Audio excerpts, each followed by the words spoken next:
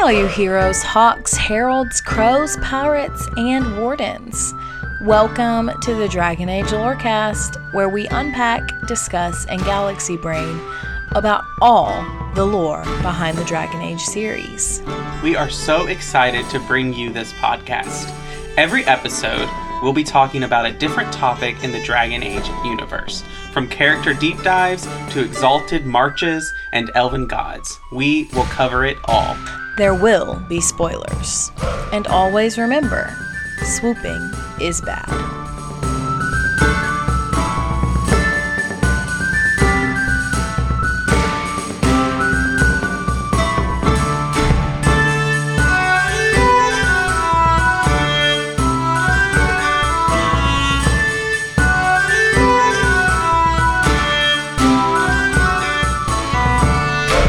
Hello and welcome to the Dragon Age Lorecast, where we talk about Dragon Age and its lore. My name is Austin, also known as Teacup, and I'm here with my lovely co-host. I'm Shekup or Shelby, and I'm definitely keeping that blooper in the show, Austin. Okay, awesome. Gonna confuse our listeners. They're gonna be like, "Wait, what? Oh, it's just Austin back on his bullshit." What's new in life? I mean, you're always on Right. some kind of BS. It's true. So we're back after our lovely patron chat to go back into our kind of deep dive into the Evanuris. Yeah, I'm really excited to get back into it. We're actually kind of rounding out and coming into the last few. We do have one that's going to be a two-part episode coming up soon. I'm sure you can guess who that might be. But today we are talking about Falon'Din, who may be one of the more, could you say, unknown of the Evanuris? Yeah, I know a very little about him other than like our very brief overview that we did way back when we first started the podcast. And I mean, I know about his brother because we visit one of his temples in Dragon Age Inquisition, but I don't know a lot about Falon'Din. Yeah, well, the first thing to know about him is that it's Falon'Din. There is an N in there.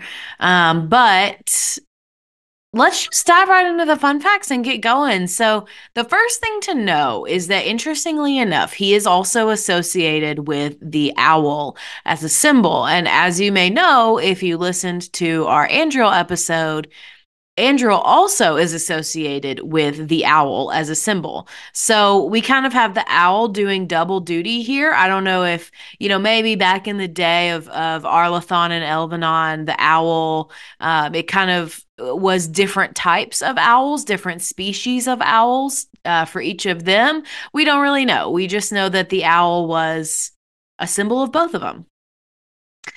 But let's get into the next fun fact, which is something that's going to come back. And there is an interesting statue, and I think the Emerald Graves, and it is of a man who has really long hair. This hair suspiciously covers his ears, so we can't verify if he's an elf or a human, but the man is like sternly pointing at an unknown subject, and it's often thought in lore that the statue is of Falon'Din, though we don't know why it was built. We don't know what the meaning of it is, and we don't really even have any confirmation that it is indeed of Falon'Din. However, we do have a few more statues of him, which we'll get into a little bit later. Now, another interesting thing is that you can find a unique longbow in Dragon Age Origins named Falon'Din's Reach. It can be found in the Dragon's Hoard in the Brazilian ruins. What's interesting to me is that this is named Falon'Din's Reach when we just spoke of a statue talking about Falon'Din reaching and pointing out into the abyss.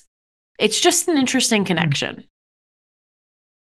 And then lastly, but certainly not least, is that Falon'Din is said to be the oldest child of Mythal and Elgernon, followed shortly thereafter with Dirthaman. A lot of interesting things. I don't have a lot about thoughts about the fun facts other than they are fun and interesting. There's nothing that like puts up and like, oh, this is a great fan theory, but I'm excited to get into it. Mainly because I know what Falon'Din's domain is, which is related to death, and I find gods of the dead very interesting. So Yeah, you do. I will say, as a player in several of your DM campaigns, you do have a tendency to bring in gods of death. So, speaking of that, let's just dive right in. So, we've already come out and said it. Falon'Din is the god of death in the Dragon Age Elven lore universe. However, that's not all he is. He's also the god of the dead. And I think that those are two separate things. Once again, we have multiple domains associated with one god because you can be the god of death, the god of dying, like the Grim Reaper, so to speak. But I do think that that is a little bit distinct, related, of course, from being the god of the dead. Like, there's just a little bit of a difference there. I don't know right. what you think. Well, the Greeks definitely noticed a difference because Hades is god of the underworld and of the dead. Thanatos is god of death. And so he like guards in some of the mythology, he like guards the gates of death to make sure that the dead stay dead. And so it's interesting that like Hades obviously is the overarching thing, but there is a separate embodiment for the god of death versus dead. Um, Yeah, absolutely. So, in addition to those two things, he is also the one that is said to guide the dead to the beyond, which is beyond the fade. It's kind of like the afterlife in this universe. Um, so, those are kind of the three things he oversees. He oversees death, he oversees the dead, and he oversees the process of transporting a person's soul or an elf's soul from the real world of Thetis to the beyond. Those are three important things. However, there's more. He's also said to be the god of fortune. We're not really sure why. We don't have a ton of info on that one. But in addition to that, he's also said to be a master scryer. So he kind of, and if you don't know what scrying is, it's basically like not quite seeing the future, but it's like seeing into other people's lives and seeing what's happening right then and there, seeing what people are doing, kind of not invading people's lives, but like being able to know what a person is doing. Think omniscience, if you will. yeah. Or if you are like us, fans of the inheritance cycle, when they scry something, you can only scry what you have seen or things you know, which is a limitation. But you're scrying typically the presence and the present, not presence, present versus like there's a lot of discussion of like, no, you can't scry the past and you can't scry the future. Right. That would be a different spell. And I think Mm-hmm. does the act of scrying come from D&D or is it maybe something older than that? I don't know if you know off the top of your head. It's definitely older because it is um, just in general forms of it's a form of magic that is present in a lot of mythologies. And though it is prevalent in D&D and it functions in a similar way of like you are looking at the present. The D&D description of the scrying spell is a good description of that, but I'm not going to read that. You can look that Yeah. up. We don't need to get too far into it. But anyway, so Falon'Din is said to be a master scryer, which we will double check on that, I think, in a few minutes. But let's get into his names. So I know that like in the past couple weeks, we've had some Evanurus that are just like one or two names, and that's it. So we've had a break from the ones who have multiple. But it's just really interesting to me that of the Evanurus that have these multiple names, and like abundant names, like 4, 5, 6 names, they're the ones that are closest to Elgranon and Mythal, who also have a ton of names associated with them. Falon'Din has 4, whereas Siles and June, who we talked about, I think in June's episode with Katie, like they're very much like the outcasts of the Evanurus. They're the in-laws, and they have 1 or 2 names. So it's just another interesting dichotomy between the kind of 2 groups of the Evanurus. So, some of Falon'Din's names, these are Friend of the Dead, the Guide, the Merciful One, and then lastly, we have another one called Lethanavir, which I think I'm pronouncing that correctly, but if you know if you know that I am pronouncing it incorrectly, please let me know. So you may be interested in this last name. You may be like, Shelby, I don't know what that means. You said that like I'm supposed to know what it means. But let me tell you, because I also had never heard this before. So I had to do some major researching into this one. So, according to the Elven Prayer for the Dead item description, this item is a gift item from Dragon Age Origins Awakening for Vallana specifically. Lethanavir's translation is friend to the dead. So Phoenix Chiral on Tumblr argues that this is more of a poetic translation and that a more literal translation might be kin of death or even kin of the inevitable way, as death is inevitable. Whereas the translation of Falon'Din would be the actual literal translation of Friend of the Dead. Lethanavir is simultaneously a poetic way to say that, as well as both a title and, as we've mentioned, a poetic interpretation. Now, as a reminder, Phoenix Chiral is the one that does the Elven translations over on Tumblr. Great blog. Go check her out. But it's just really an interesting situation here where we have something that is so obscure in the lore going back to a DLC from the first game that we're now mentioning about Falon'Din later on. So it's just interesting to me. Do you have thoughts? You look like you're furiously Googling something. The word reminds me so much of an Elvish word from Tolkien's world, Mithrandir, which is one of Gandalf's titles, which I think means something similar to like friend, or maybe it is Grey Wanderer or something like that, but I can't remember exactly. Mm-hmm. But it's interesting to me, the thing that it means the Grey Pilgrim, the Grey Wanderer. Mithrandir means the Grey Pilgrim.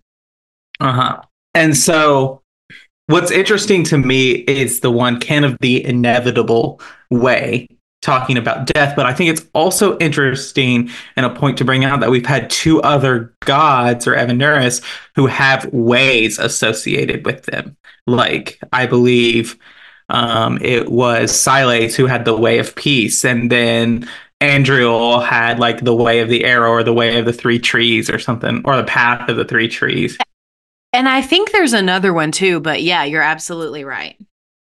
Right. And so I just think that's interesting. The inevitable kin of the inevitable way. Like, I think there is something that we can see here among the Evanurus to their followers of like, it's not just worshiping them, but like committing to a particular idealistic lifestyle. Like, maybe you're not always achieving this lifestyle, but this is the ideal that these followers strive for. Mm-hmm.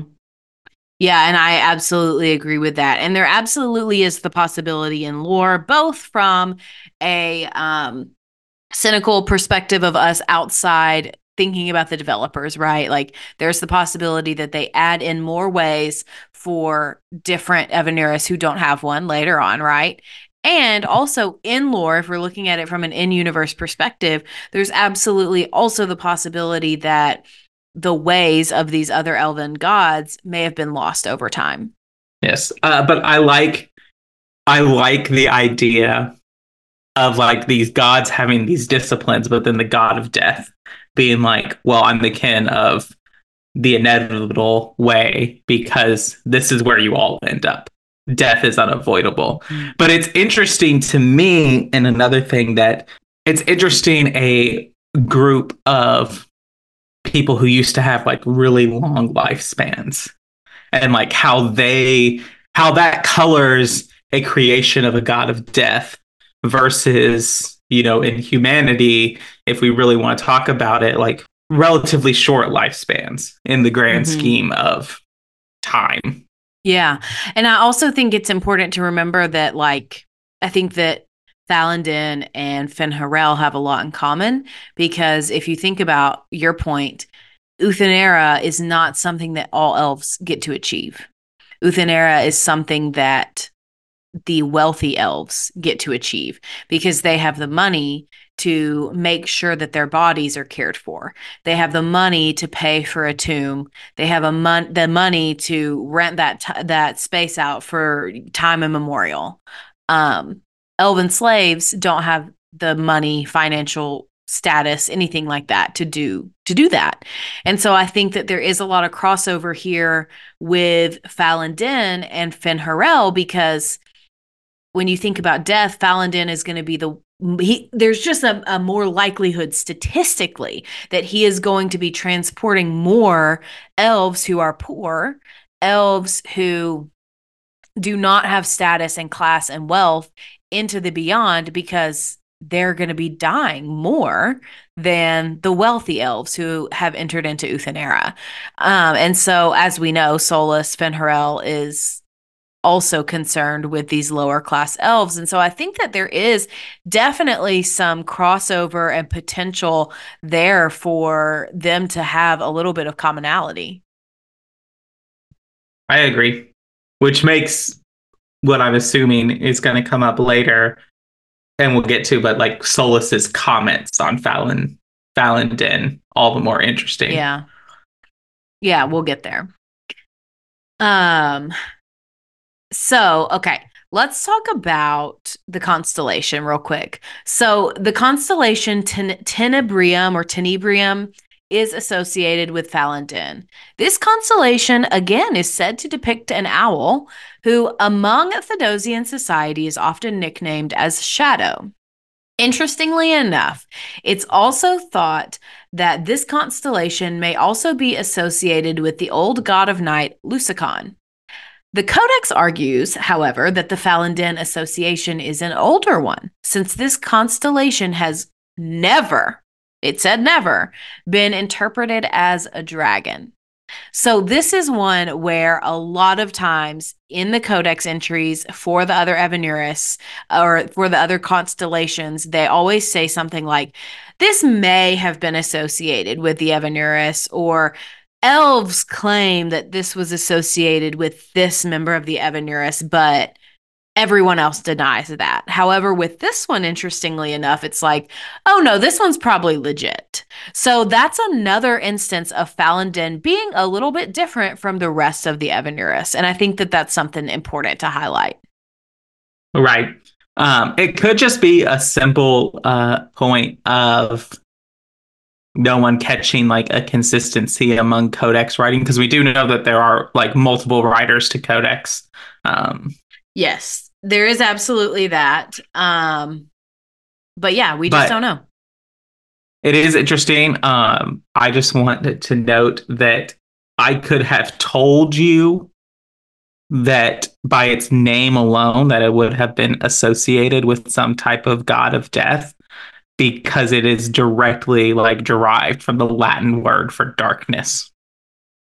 Which is Tenebris, right? Yeah, tenebris or tenebrae. Okay. Yeah, interesting. Okay, so let's get into temples, statues, all that kind of fun stuff, where shrines to Falon'Din are located. So we know that he did have a temple, but we don't know, or at least we don't know yet, where it was or is. However, he has a ton of depictions in statues. More than any other elven god, we have multiple depictions of Falon'Din throughout multiple games. Typically, this occurs via statues.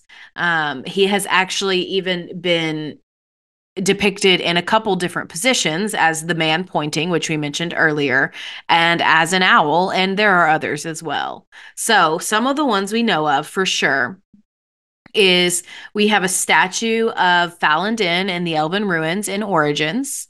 We have a statue of Falon'Din pointing sternly in the Emerald Graves, which we mentioned in the fun facts. We have a statue of Falon'Din pointing sternly in the Fade. And we have a statue of an owl named the Guide of Falon'Din in Crestwood. He likes to point. He does, and I think it's such an interesting marker or identifier. I'm not really sure what the right word is to use, but it's like, to me it's just curious, because you would think, at least I would think, that like a pointing statue would be like the elven god of knowledge, like a professor type, a teacher type, even the mother type, like Mythal or Siles. Mhm. But instead, we have it associated with the god of death. And so to me, it takes on a much more of an effect of almost like Falon'Din cursing you, like you're up next. You know what I mean? Um, Right.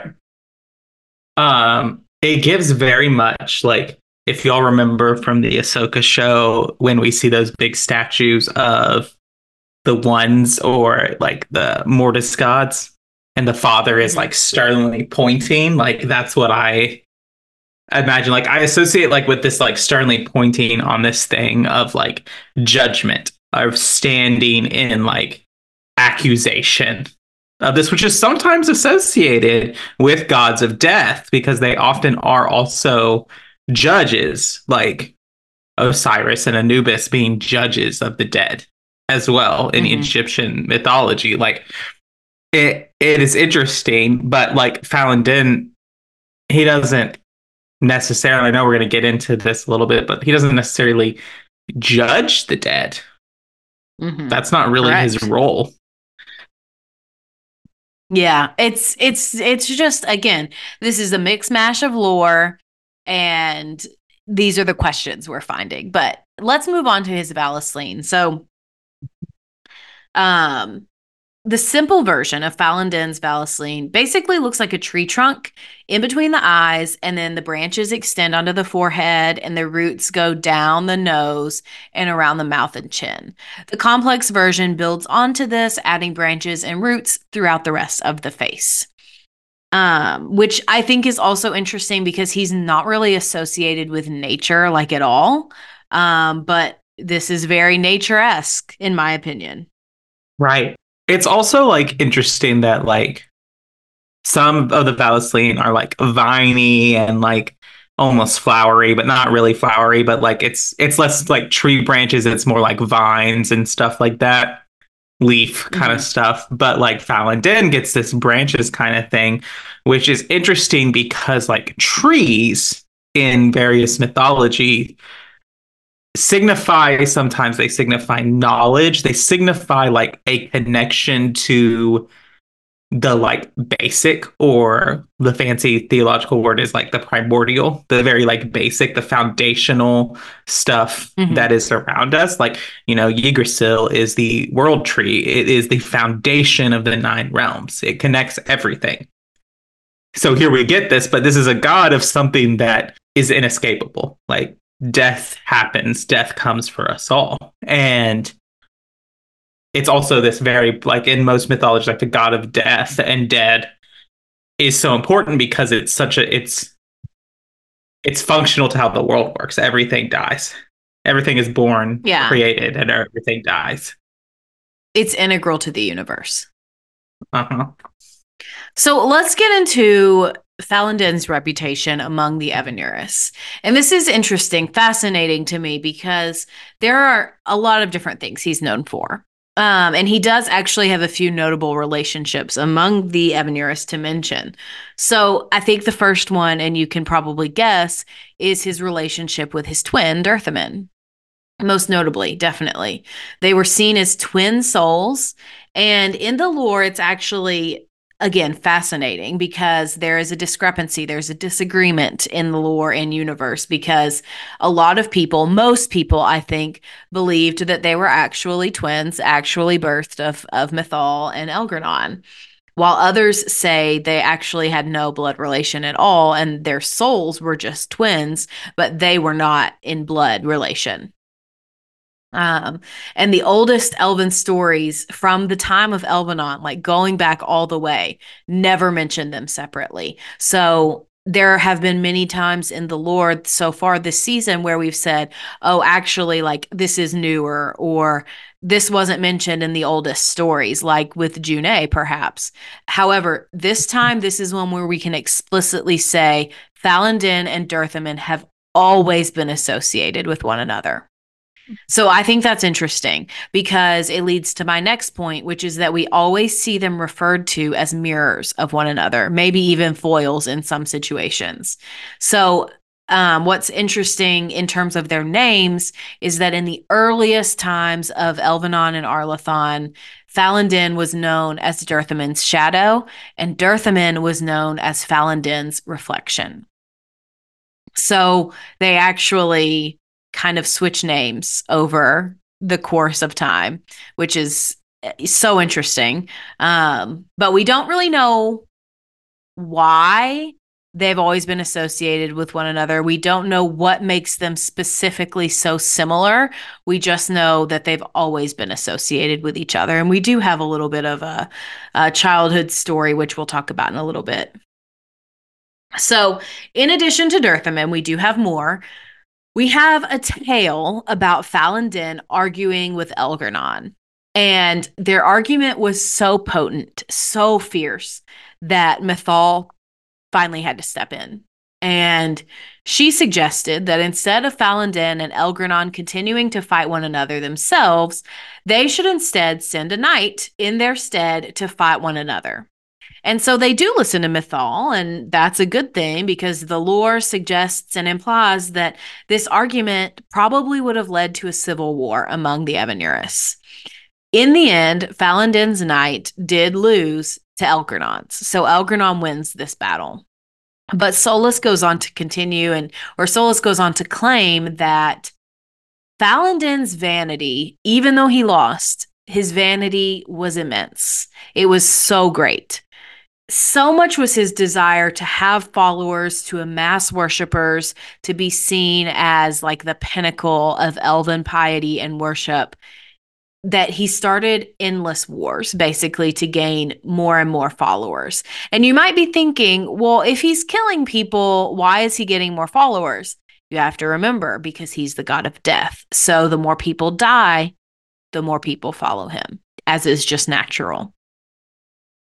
So in this, Falon'Din basically would kill everyone who refused to bow to him.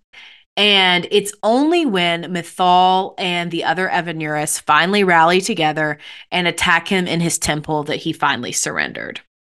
I did bring a quote from Solas in when you ask him about, the elven gods or whatever, about this same situation. And so this is what Solas says.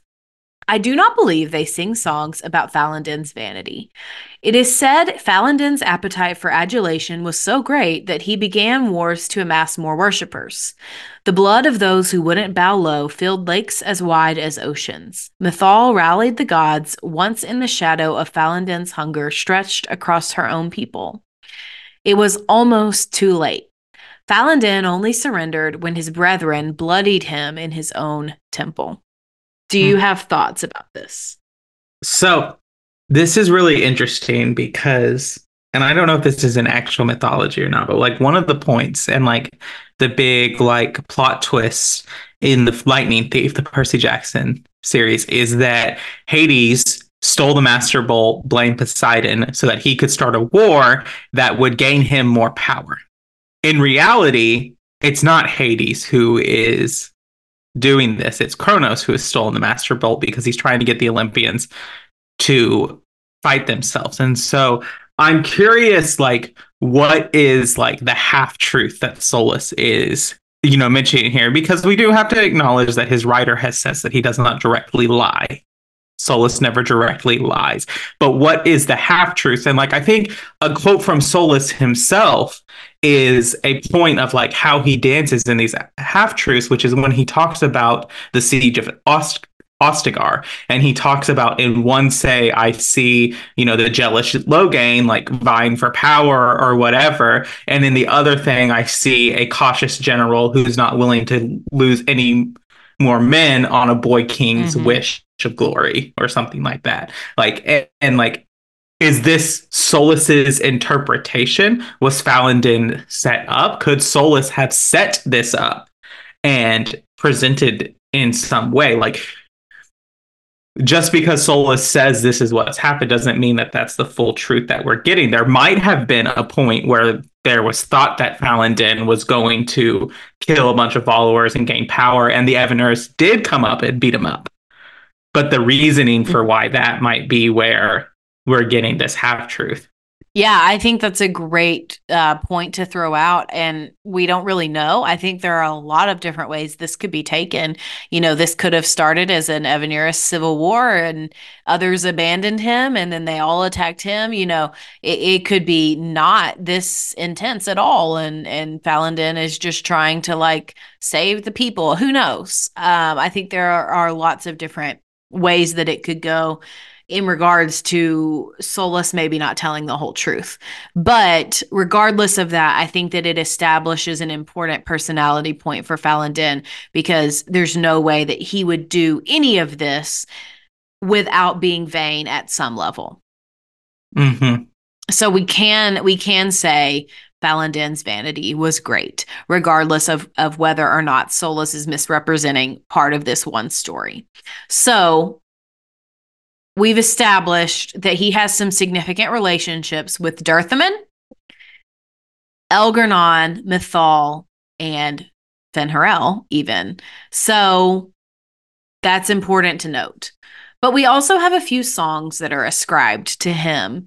And we'll talk about this and then we'll go to our mid-break. So the first one comes from the Codex, appropriately, Song to Falon'Din.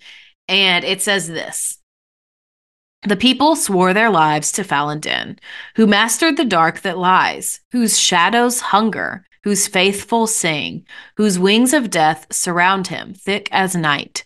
Lethanavir, master scryer, be our guide, through shapeless worlds and airless skies. End quote.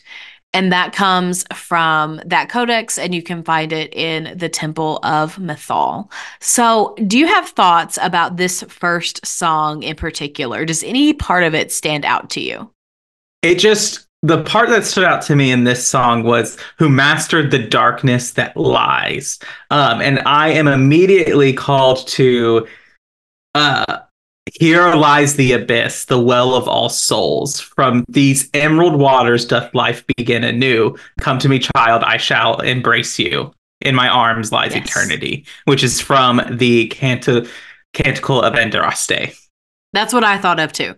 And so, but it's interesting the dark that lies, and there's a lot of comparisons in that here lies the abyss kind of section of the Canticle of Andraste. But I think it's interesting that in this song, the people swore their lives to Falon'Din, who mastered the dark that lies, and then here lies the abyss, which we tend to think of an abyss as a bottomless cavern that is surrounded in darkness. And so, but in Andraste's version, it's all associated with life. Like, here's where life begins anew, and here we are with like this very like dark kind of stuff, like guiding to the death, which we know because of that's where he is. I think this intends like there's probably a connection, kind of a yin yang kind of life and death are two sides of the same coin here. That's probably being emphasized in the lore, Mm-hmm. but I found that very interesting. Yes, me too. Okay, so on to the next one, which is actually the last one. So the first one was from the Song to Falon'Din Codex, and this one is from the Falon'Din Codex, the general one. So it begins actually with this. O Falon'Din, Lethanavir, friend to the dead, guide my feet, calm my soul, lead me to my rest. And so the thing I find interesting is truly just the difference between these two songs. Like this one is so peaceful, it's so serene, it's like mystical almost, like I'm ready. It's my time. Let me go. Whereas the other one is almost warlike. It's very spy. It's very Assassin's Creed almost, like could fit into that universe too. And so it's just very interesting to me, the difference. I totally agree in this. And it's interesting to me because to me, when I read these, who I feel like these are written by someone who is dying before they're ready versus someone who has accepted the reality of death. That it's an escape. Like there are two views of how we as mortals, as humans, view death, that deal with the idea that we're going to be finite. Like there's a lot of fear associated with that. But on a lot of ways, like especially if you're talking to someone who has, is older and I'm talking like 90s, like late 80s, 90s, all that kind of stuff. They talk about like death is something that they deal with, and that there's an acceptance of that, of like, I'm not afraid of this because I know it's coming and there's nothing I can do to stop this. But I hope that so I'm going to have as much peace in this process as I possibly can. Yeah, I think that's a great point, that these two are coming from people who have different reactions and feelings on their deaths. Absolutely love it. Completely agree. No notes. So on that note, let's go to the mid-break. Yeah.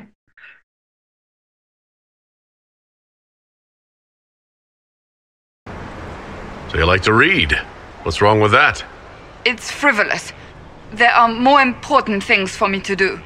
That's just her favorite. Nobody asked you to winter. I couldn't finish the last one you lent me. I actually feel dumber for having tried. It's literature.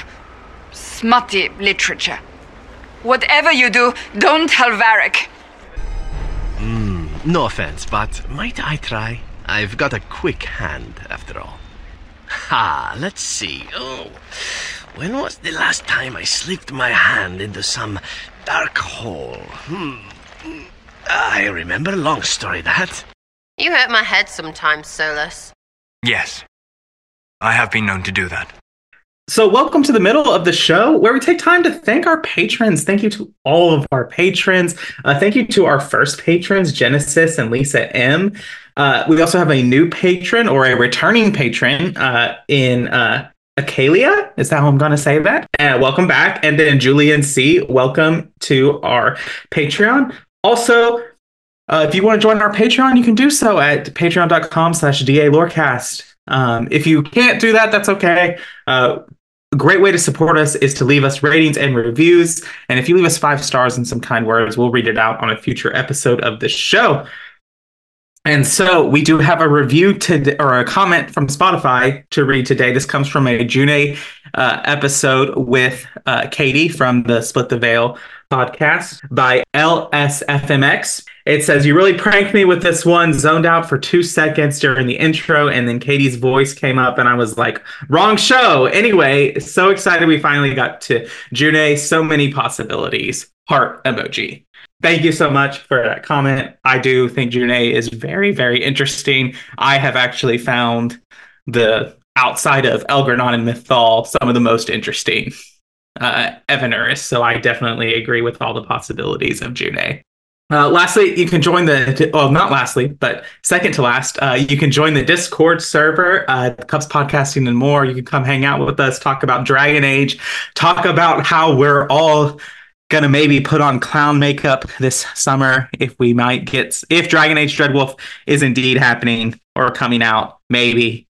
I am I forgot what the phrase, we had a phrase that we came up with, not cautiously optimistic, but what was it? Cautiously open-minded. Realistic?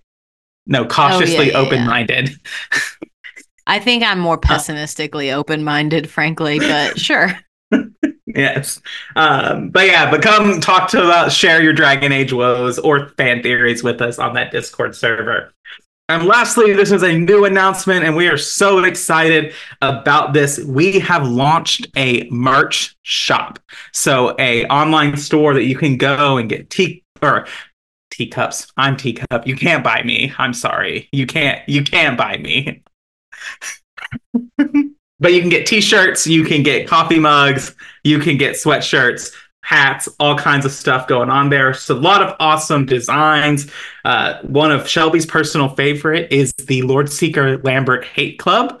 We do know that she hates that. Plus, we obviously made a t-shirt with "Swooping is Bad" on there. Grey Warden Athletic Department tees and sweatshirts and so much more. We're launching this for both podcasts, so Assassin's Creed merch is on there too. You can check that out at thecupspodcasting.com. That's it.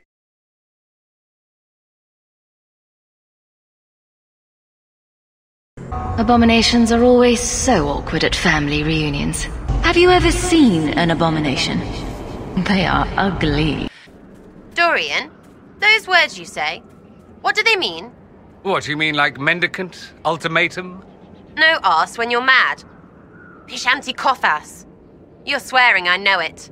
Vishanta Kafas. It's Tavine, relics of the old tongue. We still use the colourful phrases. And it means what? Literally, you shit on my tongue. You fear barbarians will swoop down upon you. Yes, swooping is bad. All right, so let's talk about the Dalish. So, we always have something to say about those pesky Dalish.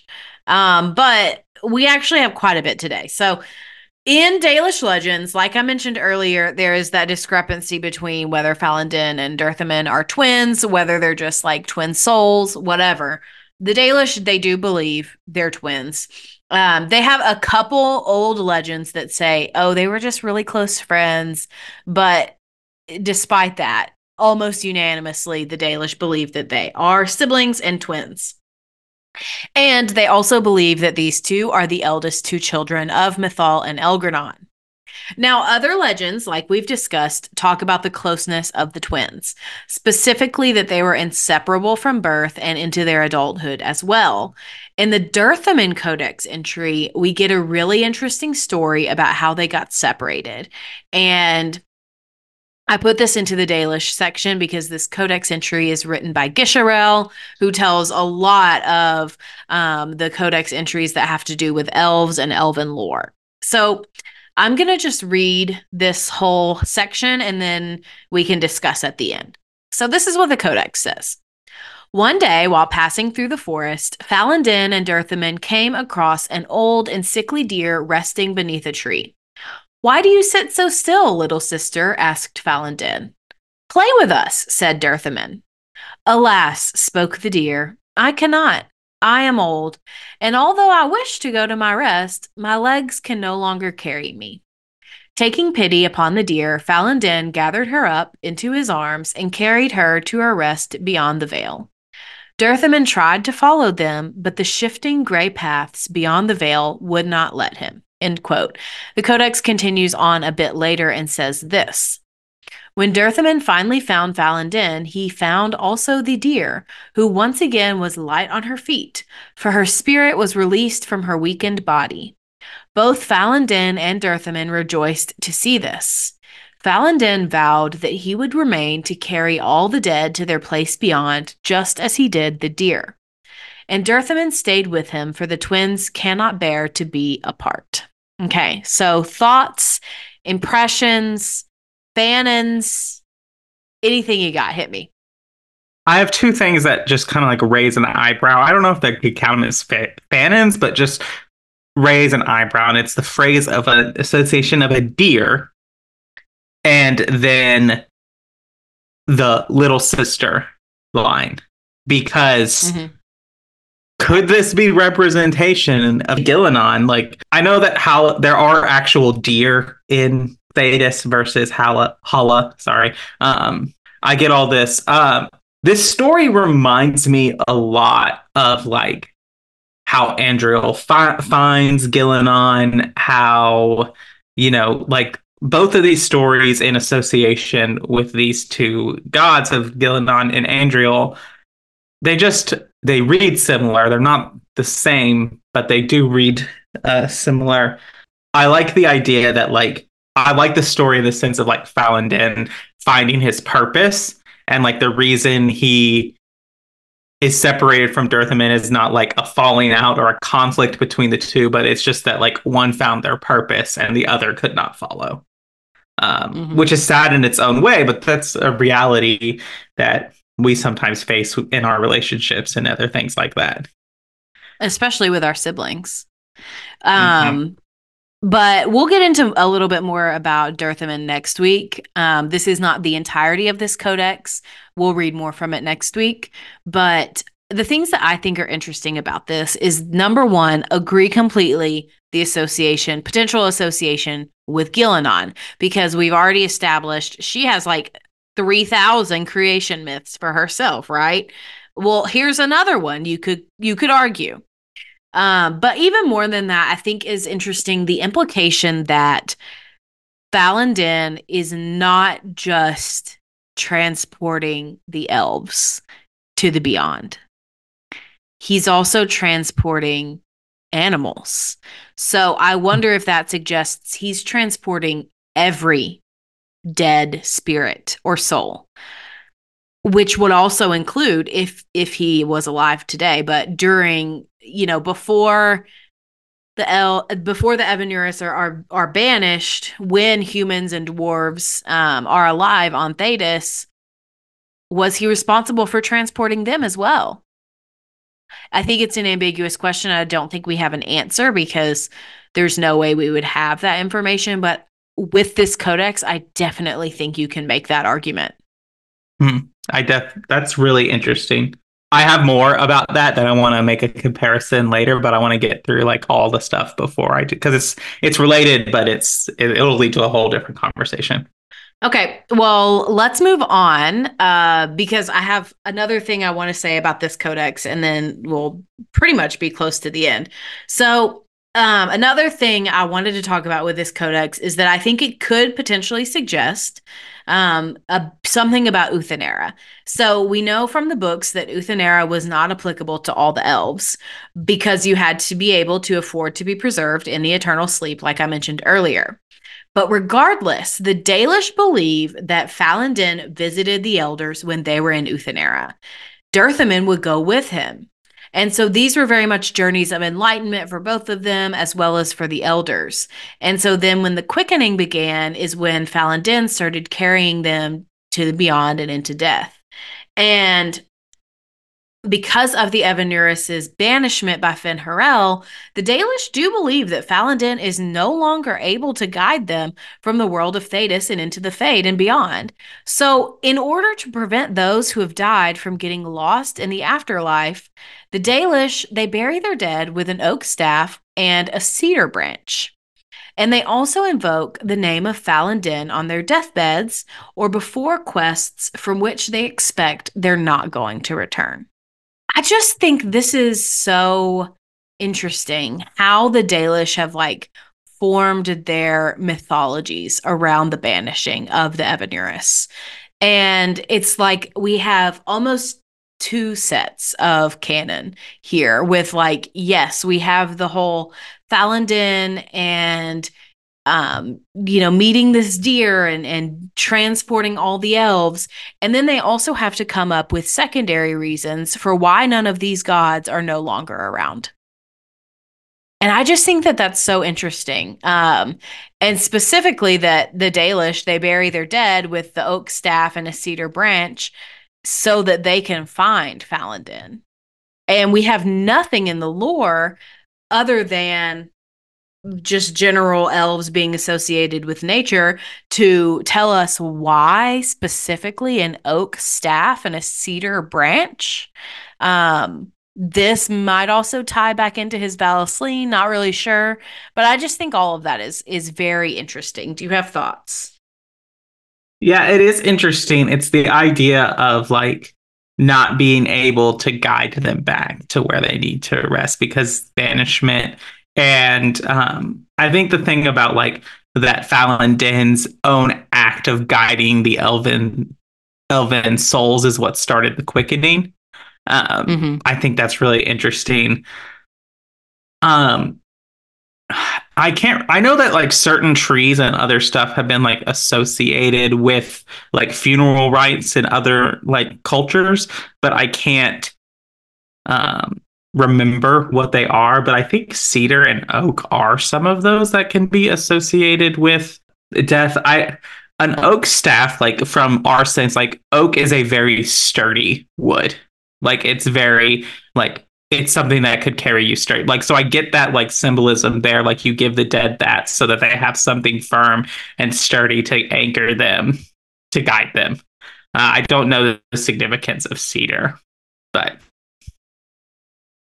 I know that cedar is it's used a lot in cooking. It's used because it has like a more fragrant smell than aroma than some of the other woods. It also has a really pretty color. There's lots of uses for cedar.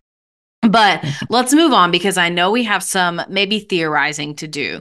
So I know you had something you wanted to mention with the Codex, and I also wanted to talk a little bit about Greek mythology. So I'm just kind of going to open the floor to you on whichever one of those you want to go for first. all right. So I'm going to start with like the in-universe thing that I want to talk about that has to do with the fact that I don't want to leave this without talking about Falon'Din and the Mortalitasi.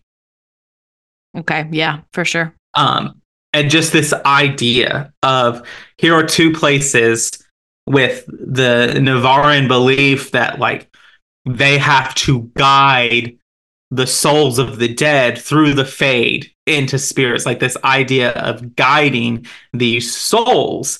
And so I wonder if Falon'Din actually existed, back to your codex thing of like maybe this idea and this stuff that comes from the Mortalitasi. And I know that they have their roots in Tevinter when they're founded. They're founded by a Tevinter mage. But perhaps that is because that, yes, Falon'Din took all the souls crossing the fade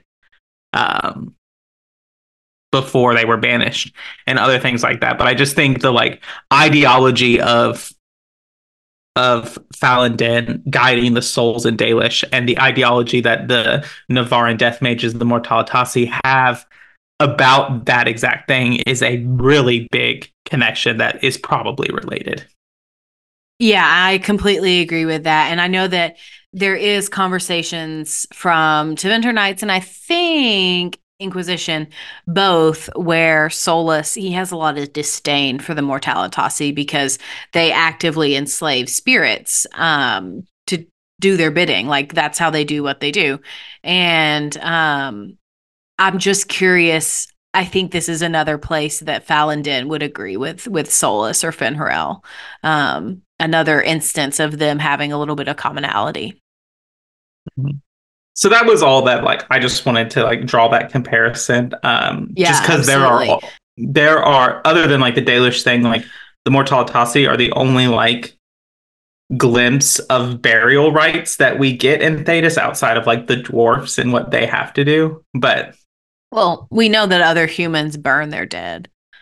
But yeah. So, okay. The other thing that we want to talk about before we get into our side character is we kind of have to bring in some Greek mythology here. And so I know Austin is kind of more of the expert on this than me, for sure, because he was so obsessed with Percy Jackson as a kid.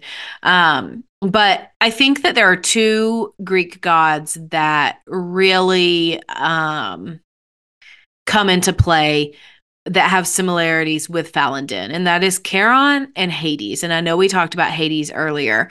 And so I am just going to let you do some comparing and contrasting between the three of them. I think that Falon'Din isn't, to compare him to Hades is probably not where I would compare him if I was drawing a direct comparison. Chiron or Charon or Charon, it's that CH is going to make a cuss sound. But he's more like a one-for-one comparison because he is the one who ferries the souls of the dead to the afterlife.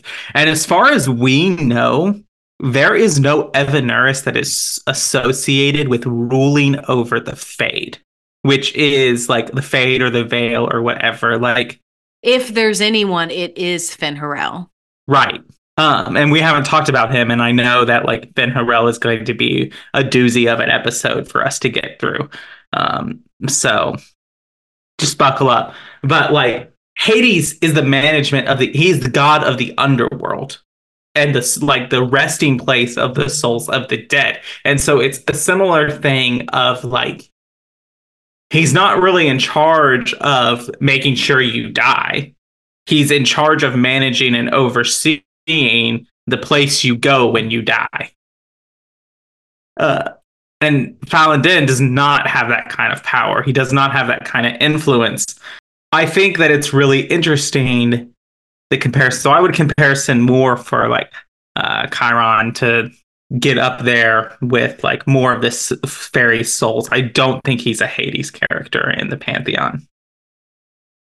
Yeah, I think I agree. Because you're right. He's not ruling over the beyond. He's a car. Like he's transporting the souls. And so I do agree with you. I think that is distinct from the role that Hades plays. It just is. So now that we've established that, let's get into our side character today, who is one of my favorites, and I know one of your favorites. We've been looking forward to this one for a really long time, and that would be Inquisitor Ameridin, who you do get to meet in Dragon Age Inquisition, the DLC, Jaws of Hacken. So let's just dive right in. Feel free to stop me at any time if you have questions or things to add, because this one's really interesting and really lore heavy. So, Ameridin was the last inquisitor of the Inquisition during the Divine Age. He oversaw the creation of many systems and groups that still exist in Thedas today, but we'll get into all that in a bit. Let's dive into who Ameridin was first. So, we don't actually get a full name. All we get is Ameridin or Inquisitor Ameridin. But we do know that he was a Dalish elf. Most Thedosians believe that he was a human, but we learn in Jaws of Hacken DLC, like I mentioned, that he was an elf. As a reminder, Ameridin lived during the Divine Age and the Ancient Age. The Divine Age is the first age, so the 100s, whereas the Ancient Age is the entire time that came before. So he lived a really long time ago. And at the same time, Emperor Cordelis Draken I is creating his Orlesian Empire, and they are friends. Now, here's something to add. I know a lot of people hate Draken. I'm not his biggest fan either, but I love Ameridin. And so I tend to give Draken a little bit, like a modicum of the benefit of the doubt, just because they were friends. And I feel like Ameridin would not have been his friend if he was like completely this horrible person. But who knows? So let's get into some of Ameridin's other relationships. So, like I said, he's besties with Draken, and that's why Draken appoints Ameridin to head up the Inquisition. Talana was an elven dreamer mage and also Ameridin's lover. Heron is a Templar, part of Ameridin's party. Orina is a dwarven alchemist who's also part of their party. And then lastly, we don't have a name, but they're often frequently accompanied by a spirit who was not feared. So that was kind of the makeup of their party, excluding Emperor Draken. Yeah, I just love the like full circle kind of like or like cyclical like pile of history that they're doing here, because Ameridin has this such diverse group following him around, and the Inquisitor and Dragon Age Inquisition is the same way. Like, which, and I know that they used to say like the human was like intended to be the only choice, but in my brain, the Inquisitor is a Lavellan. Like the Dragon Age Inquisitor is a Lavellan. Yes, wholeheartedly, yes. With how much elven lore is just in the game, it just makes the most sense to me. It just does. Because like, and I also think when you think about how Inquisition begins, Cassandra is literally imprisoning you. And I just find it a little bit more difficult to believe that a human in good standing with a noble family would be treated the same way as a nobody Dalish elf. Mm-hmm. I agree. So anyway, completely agree with you on that front, but that is not the subject here. So let's get into Ameridan's organizational affiliations because he has many. So we've already discussed that he was Inquisitor, but he was especially specifically appointed by Draken because he wanted a leader that would inspire loyalty rather than fear. He also wanted a leader who could unite different groups of people. Therefore, as an elf, Ameridan was asked and said yes. So, also, because Ameridan became the leader of the Inquisition as they officially joined the Chantry, Ameridan also has a prominent role within the Chantry. He is also the leader of the Inquisition when it splits into the Templar Order and the Seekers. We're not really given much information on his opinions of these two groups, but some speculated that he vanished from the public to overshadow, so that he would not overshadow the newly formed Templar Order. We know that this isn't really true, but that was the rumor in the universe at the time. And if you take Cassandra when you do meet Ameridan, she asks him how the leader of the Seekers could be a mage. Ameridan explains that although most Inquisitors were Seekers, they did welcome the aid of mages and included them in their ranks for the purpose of hunting down demons and Maleficarum. If Cassandra has discovered the truth about the Seekers and the Right of Tranquility, Ameridan reveals that he opposed the widespread use of tranquility out of fear that it would lead to abuse, but unfortunately, his fellow compatriots promised to prevent that from happening, which we know they did not do. So, kind of a heartbreaking story. If you're an elf, you can also kind of update him about the elven plight in Thedas. He's heartbroken, obviously. And it's just a really sad conversation because there's so many things that he has no idea. I mean, he's been gone for almost 1,000 years. Like, look at Captain America in the Marvel Cinematic Universe. Like, he only been gone for like 60 years, and there's so much he had to catch up on. Imagine how difficult it is for Ameridan to miss 1,000 years of history. Yeah. Yeah. He did not know Andraste, though. No, he is not old enough. Okay, so let's talk about his disappearance for a little bit. So, as we know, Ameridan is sent by Emperor Draken to the Frostback Basin on official business during the time of the Second Blight. He does this because the Frostbacks are resentful toward Orlais and Falon'Din about not halting or helping with the Blight. It turns out that the Avar and the Hakkonites had summoned Hakken in the form of a high dragon to eradicate their enemies. You know this if you've played this DLC, but Ameridan seals the dragon and himself with time magic, and they remain in stasis for a little over 800 years. This is how the Inquisitor then meets Ameridan. And like I just mentioned, there are some really interesting conversations you can have with him. If you are a Qunari Tal-Vashoth, he literally doesn't even know what you are. If you're an elf, like I just mentioned, you have the option to inform him about the fall of the Dales and Emperor Draken II's betrayal of the elves, at which he is grief-stricken. But at the end, regardless, he does succumb to the ravages of time amidst the ending of the ritual, and so he does pass away. Now, the most interesting part, maybe not the most interesting part, because this guy does so much, but one of the most interesting parts of Inquisitor Ameridan's life is his faith. And it's said in universe, it is said that he was a very pious and faithful man in the lore. But I think when this is said, it's often only interpreted as that he's an Andrastian. He believes in Andraste. But we know from the games, from this DLC, that Ameridan worshipped and honored both Andraste and the Avenurus, and that he specifically honored Gilanon above the other Avenurus.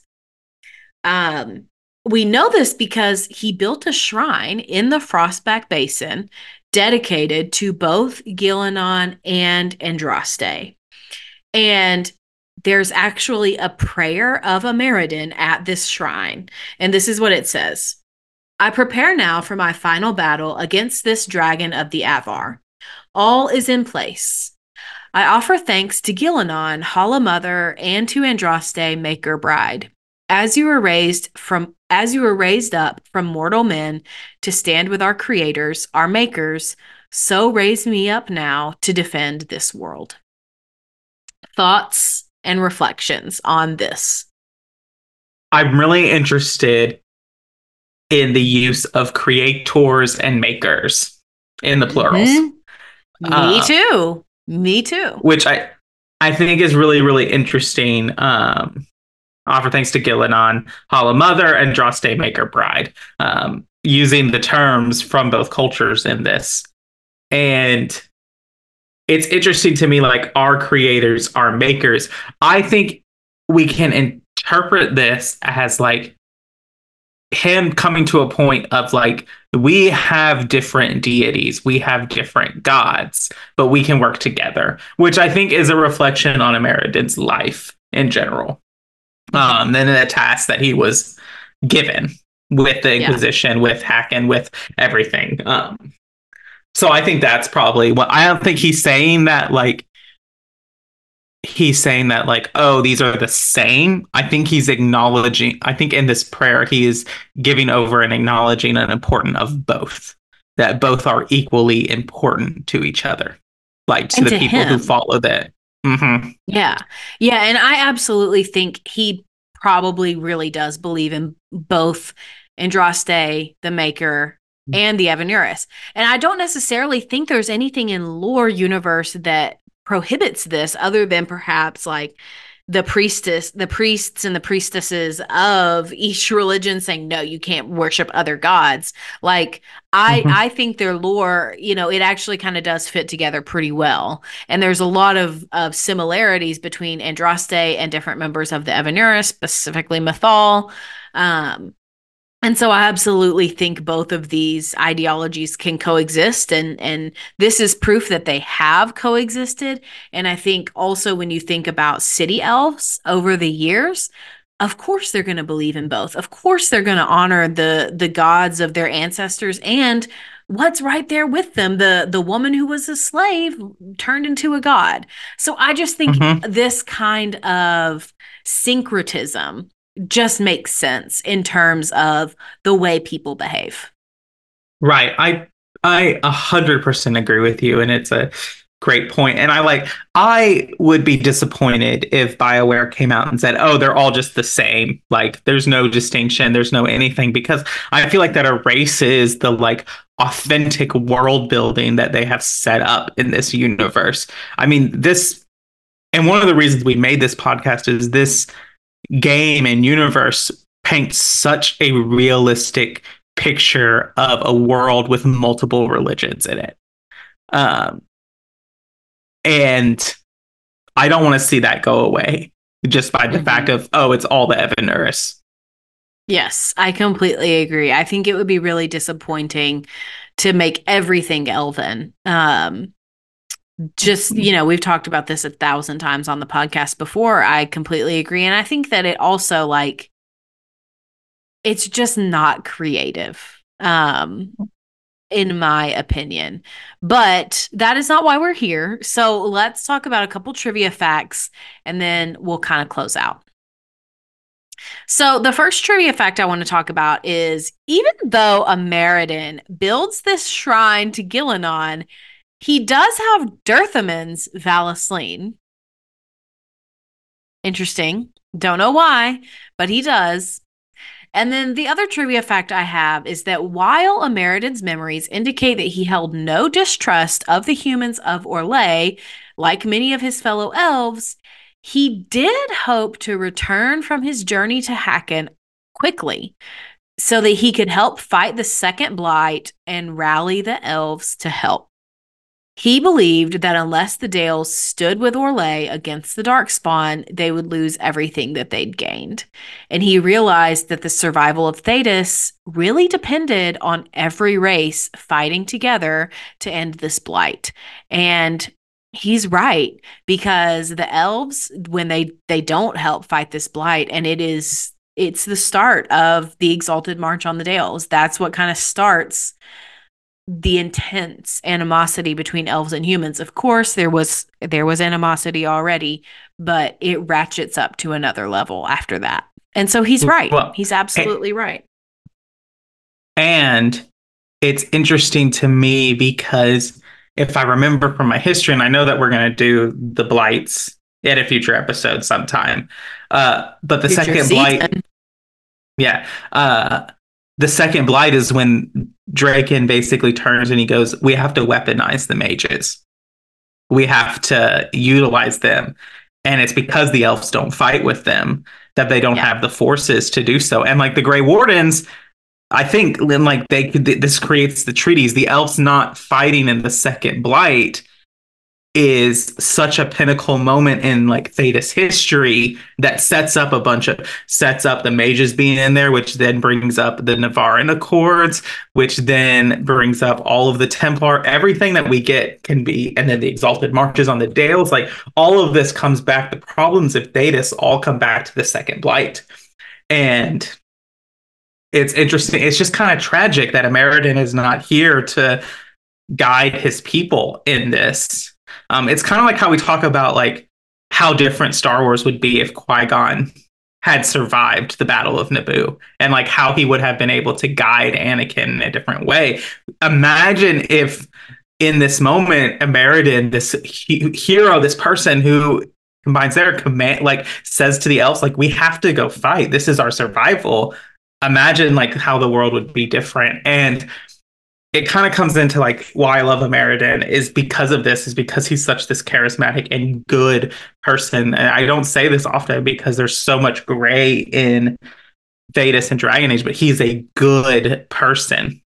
And I think that I really, really wish this had been a main game thing. And I really wish they had set this up in a way of maybe we lost the fight at Adamant Fortress. Like maybe we prevented like them binding all the demons or whatever, but we lost bad at Adamant. Like the Grey Wardens were shattered, like all of this stuff. The Inquisitor has this huge defeat and is defeated, and it is in that time that they go and they find about Inquisitor Ameridan. I think the use of this like as an inspiration to inspire our character or our person to come and like really realize who we need to be in this state is important. Like the lessons we can learn from Ameridan as Inquisitor, even taking that all the way into Trespasser and to the Exalted Council, and all of that stuff of like collaboration of the races and all of this stuff, like so much of like who the Inquisitor needs to be is learning from who the first Inquisitor was. Mm-hmm. Yeah, absolutely. And I think it is a wasted opportunity that we didn't get more of Ameridan's wisdom in the game. But one thing that I would love to see is a story about Inquisitor Ameridan and his time as Inquisitor. I think this era in Dragon Age lore is perfect for a TV show.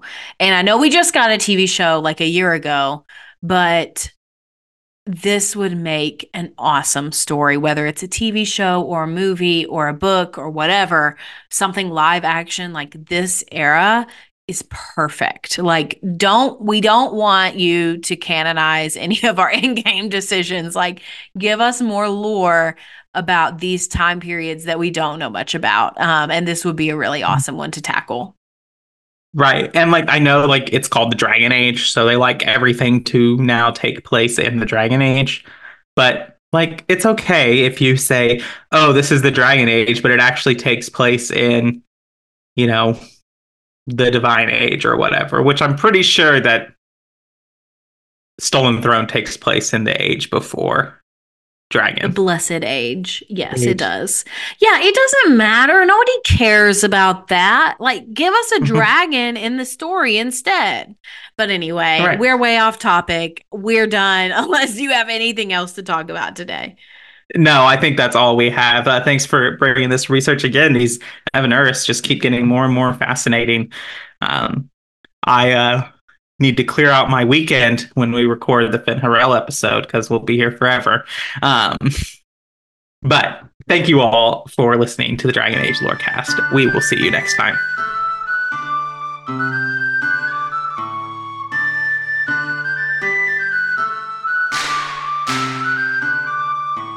Thanks for listening to the Dragon Age Lorecast. You can find us on Twitter at DALorecast.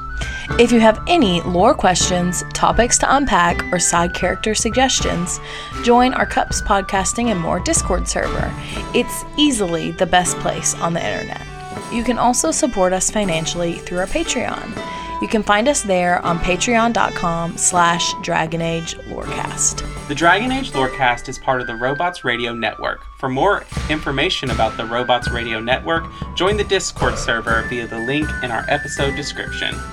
If you enjoyed the show or learned something new today, please subscribe, leave us a review, and join the Patreon. And if you enjoyed our intro and outro music, give a big thank you to Pipeman Studios. Thank you, Pipeman.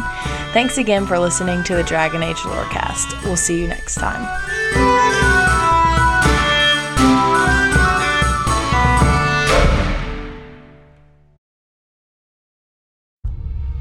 Are you a fan of Elden Ring? Are you confused about the lore as pretty much everyone else? We've got you covered. Check out the Elden Archives, a lore podcast that helps to explain every little confusing detail about the lands between. Things like what exactly happened on the Night of the Black Knives, or what we really know about characters like Mikola. Just like the show you're listening to now, we're on the Robots Radio Network, so you know it'll be good. Wondering how to find the show?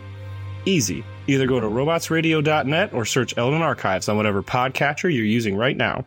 Bookmark the show for later, and we'll see you in the lands between. Again, that's The Elden Archives, a FromSoft Lorecast available everywhere.